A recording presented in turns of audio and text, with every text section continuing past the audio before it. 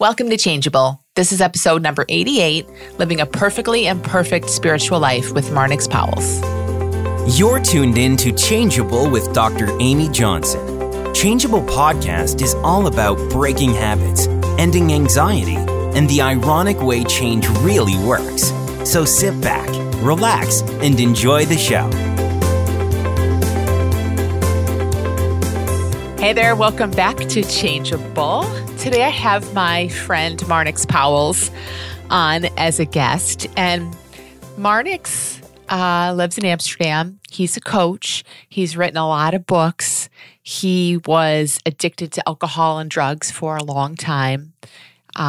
He found his way out of those addictions, as you'll hear about, and really kind of has as you can imagine, a completely different life today than he did at one point. And he loves his past. He loves that he's been through those things. He doesn't seem to think about them all that much, except in that they really help him support people today who struggle with things, you know, as our hard times do. They just show us, they humble us, and they show us what human beings go through in our own ways. And so I love that he looks back and loves and appreciates those times. So in this conversation, Marnix and I really just kind of chatted, and we went all over the place. So we talked a little bit about different frameworks. Like he used to be very into non-dualism, and he wrote some books around that. And now he likes this framework called the Three Principles a little more. But we talk a little bit about what's behind all that, and some of that good stuff. We talk about why some people wake up. Like, why was Marnix blessed to wake up from his addiction and why others don't? And spoiler alert, neither of us know. Like, we don't really know, but we discuss it. We talked about this joy that Marnix feels within him and the dangers. And I think this is so important to listen to. The dangers in, that sounds so scary. It's not that scary, but you know, what happens when we think we know how we're supposed to feel along this exploration. So I see this all the time, and Marnix does as well, where we kind of study something, wake up to a few things, and instantly along the way, our mind starts making up stories of here's how it should feel, and here's how this part of your life should change, and here's how it should go.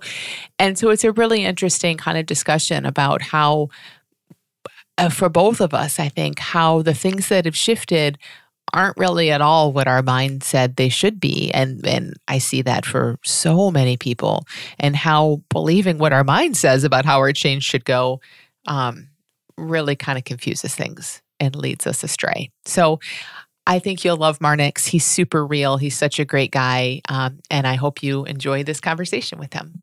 Hey, Marnix, thanks so much for being on Changeable. Hey, Amy. Thanks for inviting me. I love being here. Yeah, I'm looking forward to this conversation. So for people who maybe aren't familiar with you, tell us a little bit of your background. You now are sharing this new paradigm, and you're a coach, but kind of where were you, I don't know, 10, 20 years ago, and what kind of led you to here? Well, 10 years ago, I was in the liquor store, and 20 years ago, I probably was in the liquor store as well. So that was where I was most of my life. I've been addicted to the effect of alcohol for, almost 28 years. I was really very depressed and very anxious for a long time.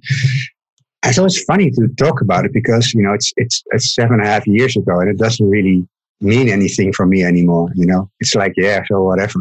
And it's very helpful in a way that it made me appreciate living lighter so much more. I didn't even know that was possible. And it's also very helpful when it comes to coaching, because so many people are fed up with working with people who just know from reading books or from their study how they think the human mind works. And for many people, it's a big relief to talk to somebody who has been through the shit they're going to. So very helpful. I really love my past, you know. And when I was in my past, when it was but it was the present. I didn't really like it at all. But now it doesn't really matter. So, I when I was 17 or 18, I moved from a small village in the Netherlands to Amsterdam. And from there, I really started drinking very heavily, smoking a lot of weed. I was very, very unhappy for a long time. I started in advertising. I became a copywriter.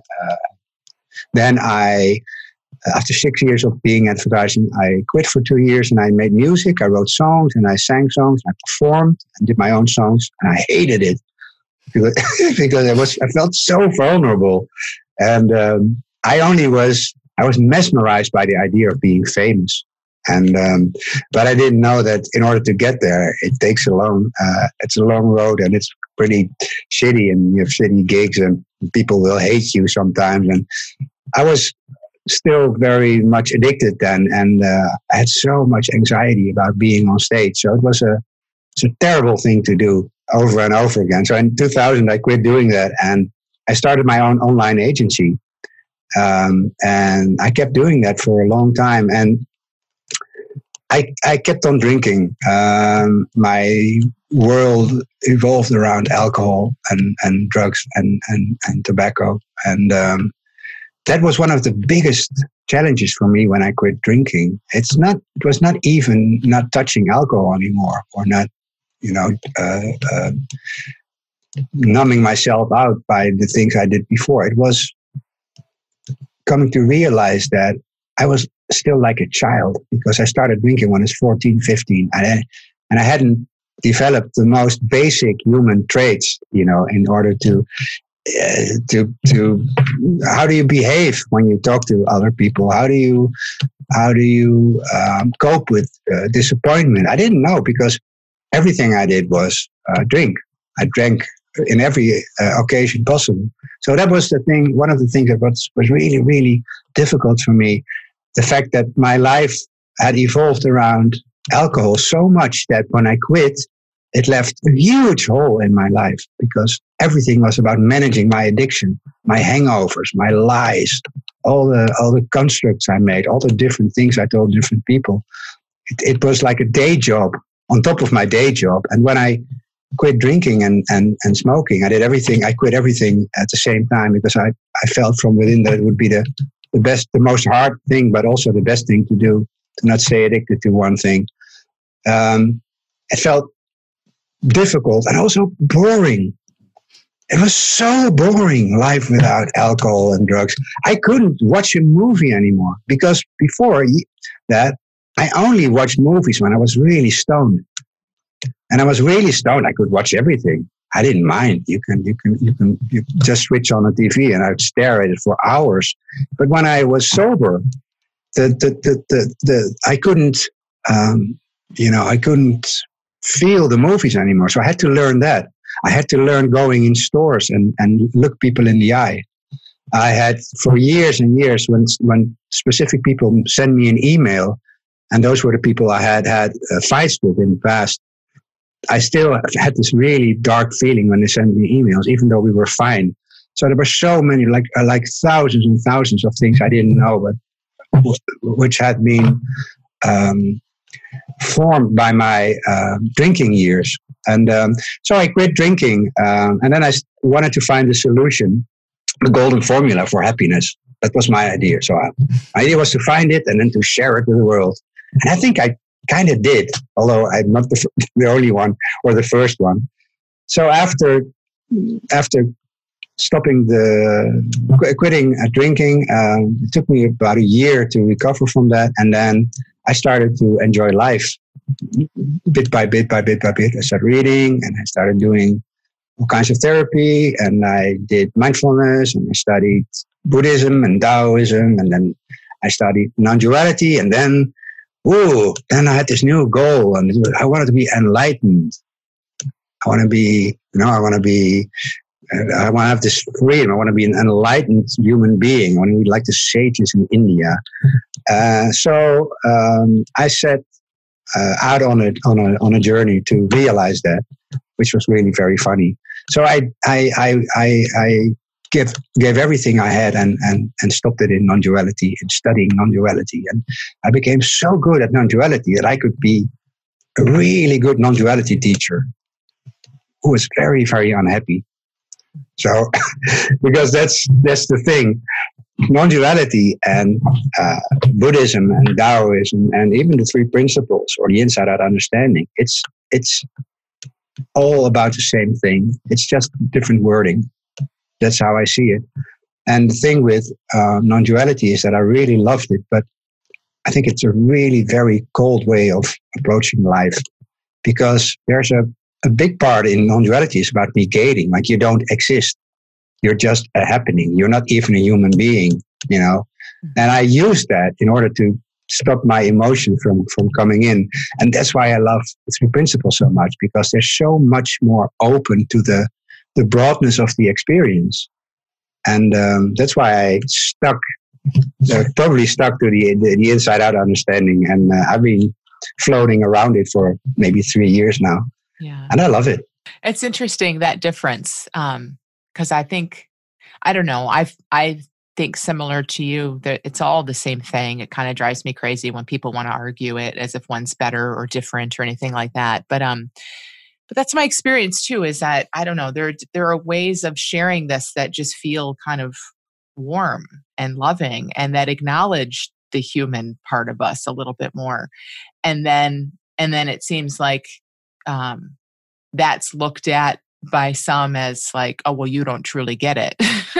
You think, oh, aren't you cute? You think you still exist. And it's like, well, yeah. I do on some level. I mean, like, why push all that? You know what I mean? This bigger truth, especially when the bigger truth sometimes feels very, like you said, kind of cold. And to me, I always say it feels kind of heady. It's like yeah. Logic. You know what I mean? I don't want to just be hit with a bunch of logic. I want to feel something that allows me to like feel like the human being I am in a fuller way. Yeah, it seems to me that non-duality is, and that's my interpretation, of course, you know. Yeah. It feels like the most intellectual form of spirituality available. And you can be at it forever because there's no end to it. And the thing is that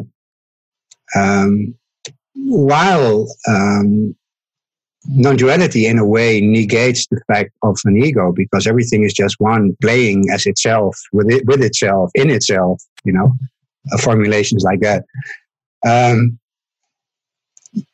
In a way, it forges the most solid egos around in spiritual world, because then people start to negate themselves, which is really funny. Yeah. So they say, they write articles about the fact that we are all one and that it's not a good thing to make distinctions between people. And then they start making distinctions between people who make distinctions and people who don't. Yeah. And it's so cunning. The personal mind, this whole idea that we are a person, is so cunning and it's so smart, and it takes us everywhere. And then we forget that we are just blindsided by it. And for me, I had been around non-duality for a while, and then I was at the discussion boards, and I was there, and then we all tried to be as non-dual as possible, which by itself is really very funny. And so now, whenever I see something like this, I just steer away from it because I simply don't care. I don't want to be right. I just want to be where I am, as I am. Yeah. You know, I don't care about being right because it doesn't mean anything. You know, one day I'll feel great about all my knowledge, and the next day it doesn't help me a bit, and I feel like shit, and then I'm really in panic because I knew so much. What happened? Yeah. So that's the thing. We make something out of everything. So let's say you start meditating because you have a really crowded mind, and it has an effect on your life, and you get physical symptoms and stuff like that. So you start meditating, and that's a cool thing to meditate, because for the first time you might see that we have all these experiences, you know, flowing through us, and most people have never looked at it that way. So that's a good way to get your first glimpse of how this whole system works. But then we grab it and we use it against us. So then we have bad sessions, or we don't meditate enough, or we meditate more than other people. So then we are a black belt meditator. We can grab the most, exquisitely beautiful, serene, subtle thing and make it into a competition, or make it into something that we have to be good at. Yeah. And we constantly lose ourselves in all these little competitions we have with ourselves and with other people. And I just found out for myself, I don't want to do that anymore, because it's a waste of time. I'd rather be just a dork with his mouth open, staring out of the window, looking at a dog. Don't you think to some extent, like what you're saying, how we make something into a thing, or we feel at home in something, we feel ourselves, and then we attribute it to that thing. That's just what a mind is always going to do, I think, because that's how a mind seems to work. So, it wants to find something solid and just attach everything to it. And so it's interesting how even that, though, like once we see that that's how a mind works, our mind is still going to do that at times, maybe far less once we see it, but it's still going to happen probably to varying degrees for all of us throughout a lifetime. But it's kind of cool when you're almost like seeing that that's what's playing out. Then it's like, oh, there I did it again, and it's, so we just get all these reminders, all these pointers back home in what used to look like, oh, messing up, or yeah, it's not. It's just another pointer back to, oh, there was my mind again. Yeah, and I think you want to, because, when you were talking, when you were explaining this, I suddenly saw the difference between non-duality and three principles, because it's actually at this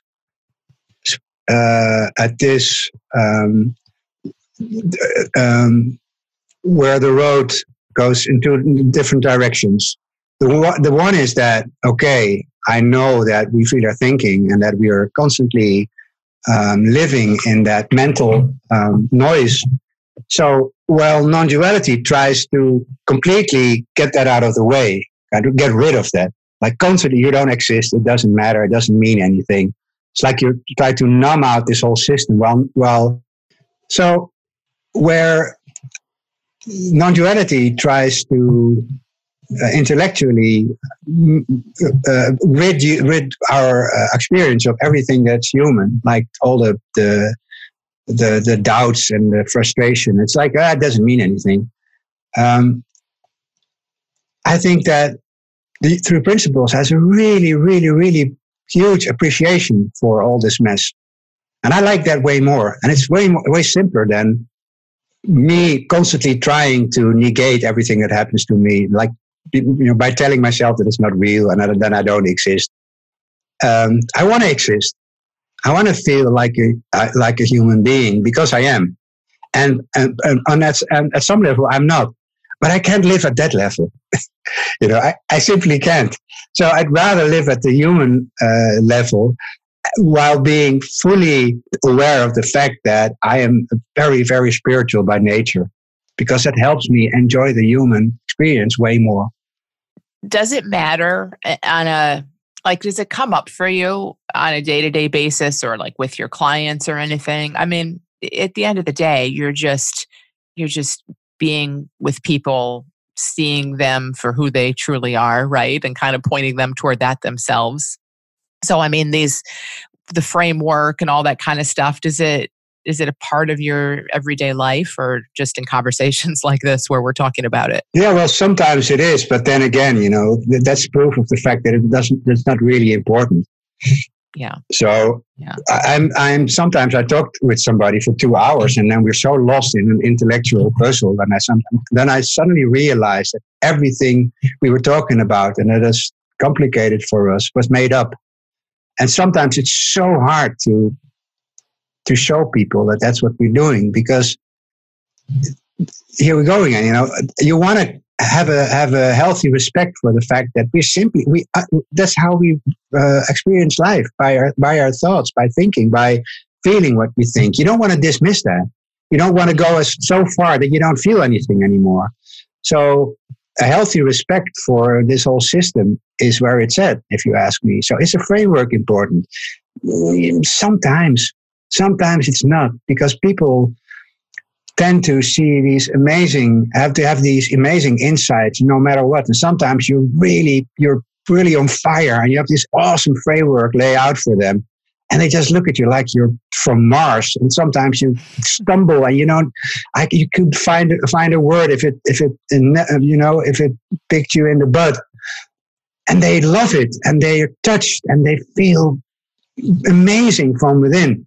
So sometimes it's helpful to go with people take them on a little stroll and let their intellect come with you, in order to lull the intellect, or to put it to sleep a bit. Sometimes I talk so much in a conversation that people their intellect just crashes, like they can't follow it anymore. And then after that, they're open. So, but it in the end, it doesn't matter. There were some Indian sages who did nothing. They said nothing. They were just sitting on a bench, and then everybody gathered around them, and people got enlightened by the dozens, simply by being in the being close to this person. So we love the fact that we have frameworks and because we can use it and we can talk about stuff. But in the end, does it matter? No, I don't think so. But it's not bad either. Yeah. So how I love this idea of or like kind of this question of what is life like now? Like you mentioned that 7 years ago, whatever, like you don't even know who that person is in a sense, but it's like kind of what you just said. It's not good, it's not bad. I mean, it's kind of cool that you have that as experience, and it just is what it is. Like how, obviously the outside of your life, totally different. The inside of your life, it sounds like totally different now versus then. But how, I guess the question is like, how you feel now and how life is now? Is it kind of what you would think it would be once you study all this and become a addiction-free, happy person? Or, like this whole idea of like, oh, someone who's a coach or someone who's written all these books that you have or someone who studied this, I think our mind, again, makes up so much stuff about what that's going to look and feel like. And I'm curious for you how your life feeling, kind of matches that idea. Yeah. Well, it's nothing like I thought it would be. Nothing. Because there's this thing, when I started, when I stopped drinking and I started looking at life in a different way, I started reading all these books and watching all these videos, I had all kinds of ideas of what it would mean to be free of all this negativity and all these doubts and all these worries. But when you're not there, when you're not in that specific consciousness, you're the thing you project in the future, the thing you're longing for, is made from old thinking, from old consciousness. So it's like not being able to swim and then imagine what it would be like to go from Netherlands to the UK in the sea. You don't know, but you will know when you're in the sea and you know how to swim.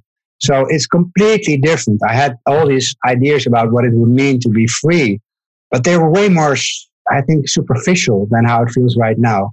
And I think we get to a point now in the conversation where, I feel so joyful from within, but it doesn't mean that I jump up and down all day long. It's like a very subtle feeling of joy and curiosity. And it's an awesome mix of all the good energy you can feel as a human being. So trusting, so in awe of everything. But when you don't feel it, you don't really know what it means or what it will do to you. And that's what I find so fascinating about this, because it's not like, first there were the dark ages, and then I came out of the dungeon, and then I had a new life, period. No, new life is really constantly new, like every second. Every day it's new. Every day I feel more, I see more, I open up more. I got so much appreciation for the unfolding of this whole thing. That alone was never in my mind when I thought about this. I thought I will, well, my craving for alcohol will stop. Maybe I'll be a little bit more outgoing. Maybe whatever, I'll be a little bit more positive. What I didn't know that you could change so fundamentally. And maybe it's a change back to where you already come from, Maybe it's just a turning point and you return to the place where you're at when you were born. I don't know. That's all stories. But the change is so profound and so deep that it doesn't only affect me, but it's like the most positive coronavirus possible. You have it around you and you are in a bar and it seems like most people in the bar start to feel better. Maybe it sounds ridiculous, but that's what I've seen over the last years. And that's one of the things that I love so much about coaching, because it's like we're creating an army of love.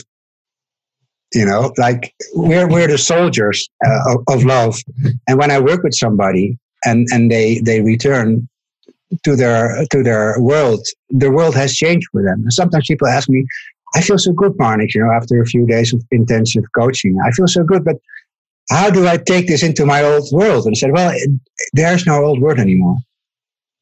There's only new world. And so they take it with them. And from there, they build up on what they've seen for themselves. And they change. And the people around them change. And their people on their, at work change. And it's such a profound and deeply effective conversation we have, that there has never been anything in my life that I feel so excited about. And I've been doing this now for 6 years, which really, really doesn't mean anything. It's still so short. And I'm so excited about what I'm going to see. And I know it will just go on and on and on. It's so interesting how I see this all the time. I'm sure you do too, where we have these expectations, like you talked about, of how we think it's supposed to look and feel even.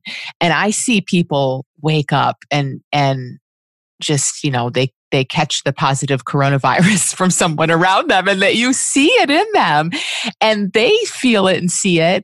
But there's this way in which our mind will just kind of swat it away if it doesn't seem to match what they thought it was going to be like. So for example, like so many things in their life have changed and you feel their energy different, but they'll say, yeah, but I still did this, or I yelled at my kids last night, or whatever it might be. And so I love just this whole conversation. It's the weirdest thing.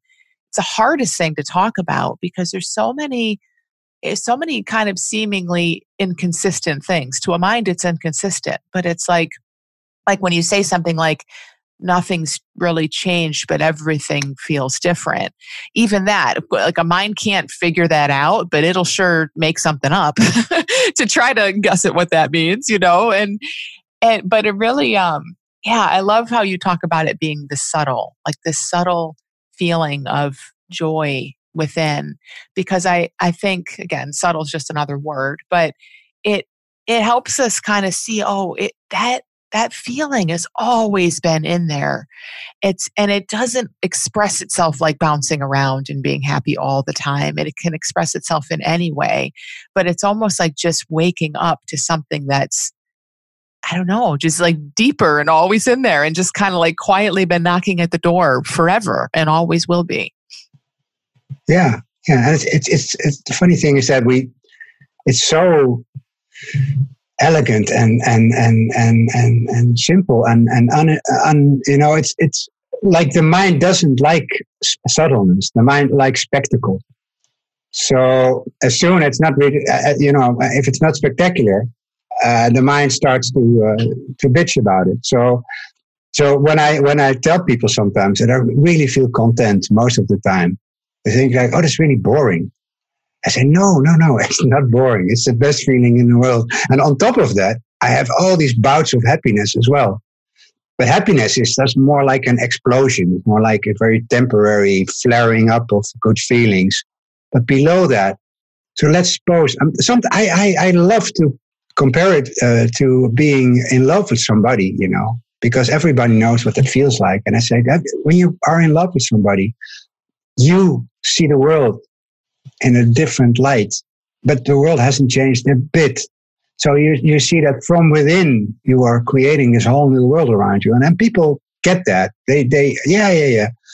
So, but there's so many layers when it comes to thinking where we don't, see it as thinking, that we are blindsided constantly. So when you first see what we're talking about, and we love to talk about, when you first see that, you can have these amazing insights, but then the mind subtly and cunningly finds its way back and then starts to, put doubts in your system again. And it can take a while to catch those moments when the mind tries to get back into the system, because it's been there, all your life. It loves its place. It loves being at the helm of your life and being able to control everything you do. So it doesn't tend to give up very, very easily. But then again, when you start following that feeling of subtle joy that has always been there, this when you start to connect with this consciousness again, the mind settles down and it kind of agrees on the new position. Like, okay, well, if you're still going to use me just a little bit less, and if I'm not able to, pretend that I know what the future will look like, I'll settle for that. And I've seen that for myself, that I think way less than I did before, and I care less about the things that I think about, but I still get caught up constantly, and I want that. I want to be caught up. I want to think about my daughter and have all these feelings of love for her. I want to think about a trip I have next, 2 weeks from now, going to Calgary, and be really looking out for it and having so much joy. I love that. I don't want to dismiss that. And you can't have one and not the other. You cannot say, no, I don't want the painful emotions anymore, just the good ones. It doesn't work that way. So you're either in or you're out. And I love being in. And that was new for me. That's awesome. I love being in too. And I think it's such a nice place to be. Like I always say, this is like the ultimate freedom, is when you love being human and you're like, anything that comes my way. I mean, yeah, we'd rather be excited about a trip than, heartbroken over something or angsty about something. But I wouldn't want to trade that either. The whole thing, and I think it's just an interesting thing for people to see when we're in that place where, and it has parallels with addiction when it's like, okay, I want to never ever want a drink again. Like that is how this has to go. Or I want to, never ever feel this thing again. That's how this has to go. It's just a good pointer to kind of show us, hey, okay, so you're only okay with a sliver of the human experience. Well, maybe there's just a little more to see in that. Yeah, it's so unreal to have, all this whole bunch of preferences, the stuff we don't want or want. And I always like to use this analogy of being in a movie theater. So if you're in a movie theater and you're going to watch a movie, and there were like two modalities to watch a movie. The first one is that where you believe everything you see, and the second one is where you believe nothing you see, because you remember that you're in a movie theater. In the first one, when you believe everything you see, the first scene, when like a car is on fire, you would run out of the cinema because it's so real. It's not really helpful when you're going to watch a movie. The other thing is where you don't believe anything, and you're constantly like, yeah, this is Tom Cruise, he's probably standing on the box, and this is CGI, and this is, it doesn't, well, probably people will beat you out of the cinema. But the really cool place to be is somewhere in between. So you know that you are in the cinema, but you surrender to the experience. That's how I see life. Yeah. No, I love that. That's a great way to think about it. So do you think this whole thing, whatever this thing is we're talking about, this, like, whatever, how do we get better at that? Can we get better at it? Like, what is that, just for you, like you said, you're just excited to just see what you see next and to keep seeing things. Is there any role that it feels like you're playing in that? Or is it almost just like, hey, okay, show me life? Yeah, well, even if you say show me life, it seems there is a role. What most people say about this is they say just stay curious or stay in the conversation, and that might be an answer. To be honest, my ideas around this tend to change quite a bit. So sometimes I think I do something, and sometimes I realize I don't, because I don't know why I do something in the first place. I have this urge to do it, but I didn't make up the urge. So it looks like it's just happening. And the more you get to float in this really nice, accepting, energetic feeling, the more it tends to stick, and the more you see, and the more blind spots fall away. It's a really good question, because of course many people who listen to this podcast want to know how they do stuff, and that's a frustrating thing, and because I don't really think there is such a big how. But on the other hand, you can read books, you can listen to podcasts, and by doing that, you might have some inclinations that will be helpful for you. But on the other hand, a lot of people have seen or have woken up who had never even read a book in their lives. So it doesn't have to be that way. But follow. Let me just say what most people say, and it's a little bit flat maybe, or a little bit boring, but it might be true. Follow the good feeling. Stay as close as you can to the good feeling. You know, when I last year, when I didn't have any clients for a month, I was panicked when that happens. Even after, when it happened for the fifth time in 2 years, and in between, I always had a lot of clients. I didn't see how ridiculous I was acting on that. But the last time I had it in December, I realized it's not about having clients. I realized what do I love to do in the world? What do I want to do in the world? And then I saw for myself, I want to be creative. I want to be used by a force that's bigger than this little tiny Marnix thing. I love to help people. So I love to be in direct contact with the creative force of life. And I don't need any clients for all of this. I can do that everywhere, whenever I want to. So I started doing that again. I started staying close to what feels good for me and what nourishes me and what makes me happy. And from there, I started to create and make stuff with no expectations at all, none. And because looks like I came closer to the flame of my enthusiasm, and it started to burn again, and I felt warm again, and I felt good again, and I started creating stuff, and people liked the stuff. And within 2 weeks, I had so many new clients again. Now, I don't really want to make this into a thing, but for me, it was a thing.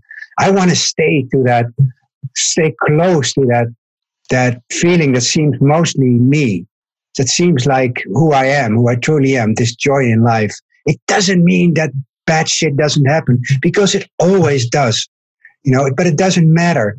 As long as I stay close to that, it looks to me like I'm used for something that is so much bigger than I could ever imagine with my personal mind. And then stuff happens that's in accordance to that joy and that curiosity and that wonder that I love so much, that I've come to appreciate so much. So that's maybe that's an answer to your question. Stay close to that deep feeling of joy and peace and excitement. And it's not really overwhelming for many people, as long as, especially when you're tired or scared all the time, or you're hungover all the time, but it's still there. And, and when you're in this conversation and you start to feel it again, appreciate it, stay close to it, and it will look like you forget it. Same here. You have it too, Amy. We all do. It's like, oh, it's gone. Well, no, it's not. It's just that, your thinking mind has tried to take its place again. But you get used to it. You get more in tune with that. You get more accustomed to it. And then more and more effortlessly, you steer away from all the madness. just in the most natural way possible. There's no doing in there. Yeah. It's just happening. Well, I love, I think what people will often how they'll hear that is like, oh, that's the formula for getting more clients when you don't have any. But it's so clear, and just in how you share that like that, it's not a formula for anything. It's the whole point. Like you asked yourself, what is it that I really want here? And it wasn't clients. It was, that connection with creativity and all of that. So you really can't go wrong, I think, when you follow that feeling. And just, don't overthink it, because then again, a mind will jump in and be like, well, which feeling? The one that has, the one that feels really good when I'm stoned? No, not that one. So don't overthink it. You know what feeling. Just, we all know what feeling. Don't think about it so much. Just kind of following it, and we can't go wrong. Yeah, you're right. Yeah, the feeling. Just before when you started the recording of this conversation, we talked about the irony of producing podcasts. Where we say, well, you already have everything you need. You don't have to read any more books, but just listen to me, to this podcast. So we can always contradict ourselves, and it's very adorable. And I love listening to podcasts, and I also know that I don't need them. But I love eating spare ribs as well, and I don't need them as well, but I just do. So sometimes I eat spare ribs. All right, last question, and this one just popped in my head, and I'm so curious. Something I think about a lot. I'm so curious to hear what you say about this. So.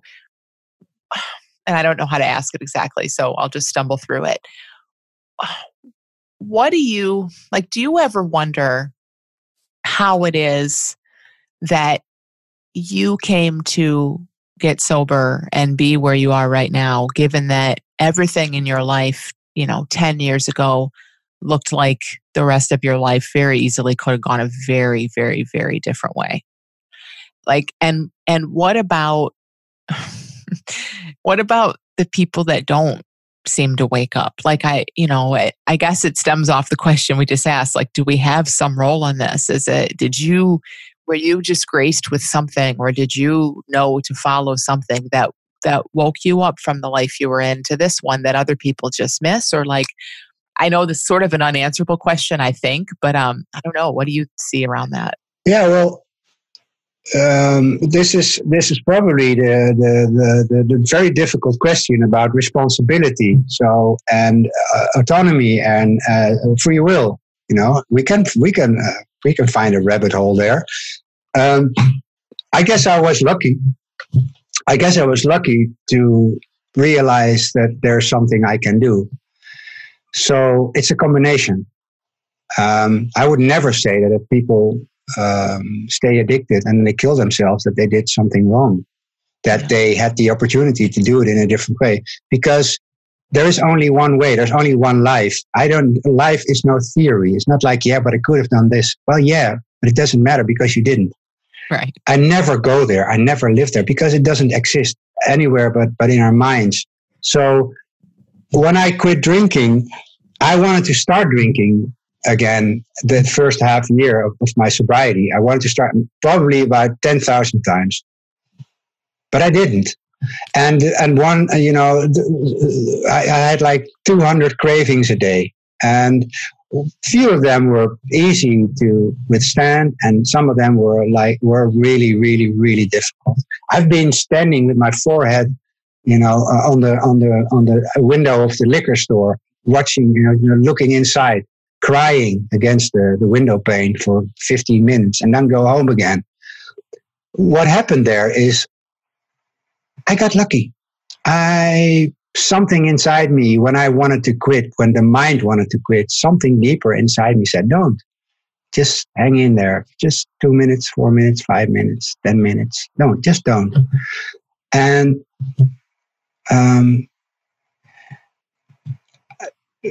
this happened at exactly the right moment in my life, where this is a question I ask many of my clients. It's a question I'm really interested in. So what if everything in life is perfect? not your personal perfection, but in a universal way? What if everything is always perfect the way Trump is perfect in his Trumpness? The coronavirus is exquisitely perfect in the way it is and in the way it is spreading. Of course, you can have moral and ethical and personal ideas about that, and I do, because I'm not an asshole, but sometimes I am. But what if life is perfect? What if, and that's such a big question to ponder, but it's also a beautiful one, because in a way it takes out the responsibility, and it will make you responsible in the same, just the same. Because I cleaned up my act, and it was really hard. But how come I didn't fall back? Well, I don't know. I don't know what gave me the power to stay on this new path. I was lucky to be there. But then again, I also had to fight my cravings. So it's the same. I think in theory, everybody is capable of realizing that it's not really bad to feel uncomfortable. And feeling uncomfortable is the only reason why we get addicted. We don't like that. And we want to feel relief for a while from it. And then we stumble into this habit, and our brain loves habits. So there you go. Now you got a problem. But I think and everybody is able to ride out the feeling of feeling uncomfortable and then see what's behind that. So that's what life has taught me. But I didn't make it up. I don't feel like I could pat myself on the shoulder forever saying how amazing it is what I did.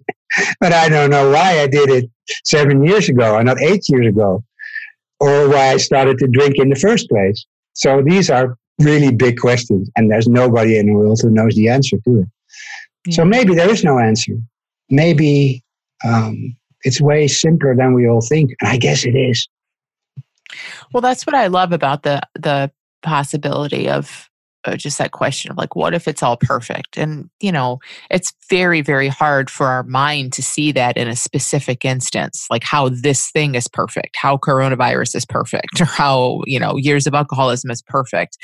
But when we back up from us and our little lives and we kind of just see things in a bigger picture, it sometimes gets a little easier to see that. And I really I think it's really helpful, the thing about, life doesn't happen in theory. It kills me to see people thinking, oh, I should have done this, or I wish I would have done that. Like, it was not possible for you to have done that, or you would have done it. You did what you did. There's no forks in the road really in life. There's just what you're in and how things are unfolding.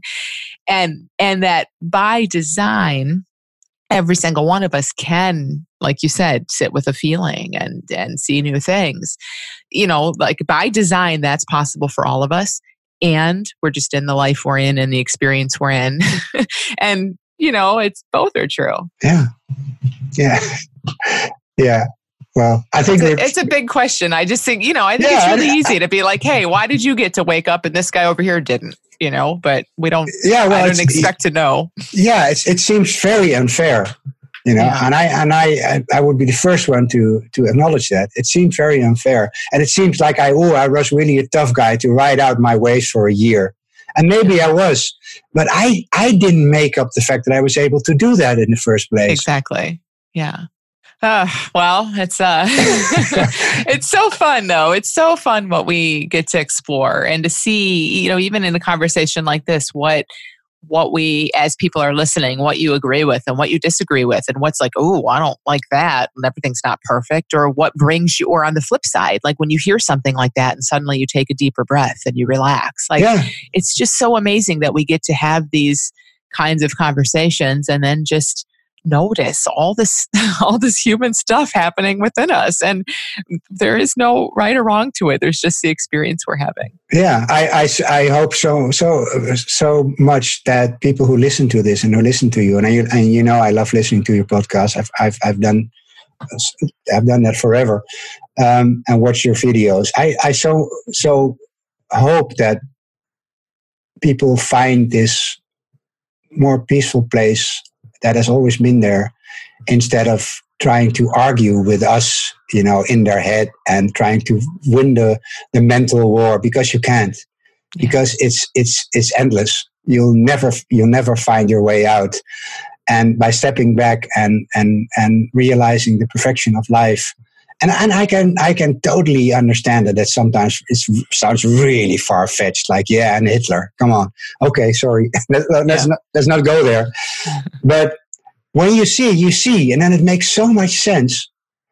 So I am so lucky, and I think you agree on this, that we are constantly able to talk about this, to show people that, what's inside them, and to guide them a little bit in order to find it for themselves. And then in the process, get to enjoy it for ourselves as well. It's the best win-win situation possible. It totally is. I know. I love it. I love that it works that way. The more you feel it, the more you can share it, because then we just get to feel it. we just get to do this thing that feels very selfish and but is also the best feeling in the world. And knowing that, like you said, we're this little army of love that spreads it, shares it, not with words, but just by feeling good ourselves. Yeah, we do the words because that's how communication works. But it doesn't. Right. The words don't matter that much. No. Yeah. And he wrote another book. So whoops. Exactly. Yeah. And here, read these 42,000 words. Yeah. Well, thank you so much, Marnix. This is such a great conversation, and I just love your take on things. I love how your life has changed over the years, and that you share it so openly. Yeah. I thanks for inviting me. And can you remember I emailed you after I read your book, and then I asked, have you ever heard about the 3 principles? And then you said, did you read the back of my book? You were the one who said you should go to the 3 Principles conference. And I remember that. 2017. Yeah. Wow. So I am responsible for all of your success, Marnix. You are. Let's. Well, you got a kickback. Yeah. Oh, thank you so much. It's great talking with you. Thanks. Thank you so much for listening to Changeable. If you enjoy this podcast, please let me know by subscribing, or maybe even considering leaving a review. iTunes reviews are so valuable in helping other people who need change to find their way here. I'll talk to you next week.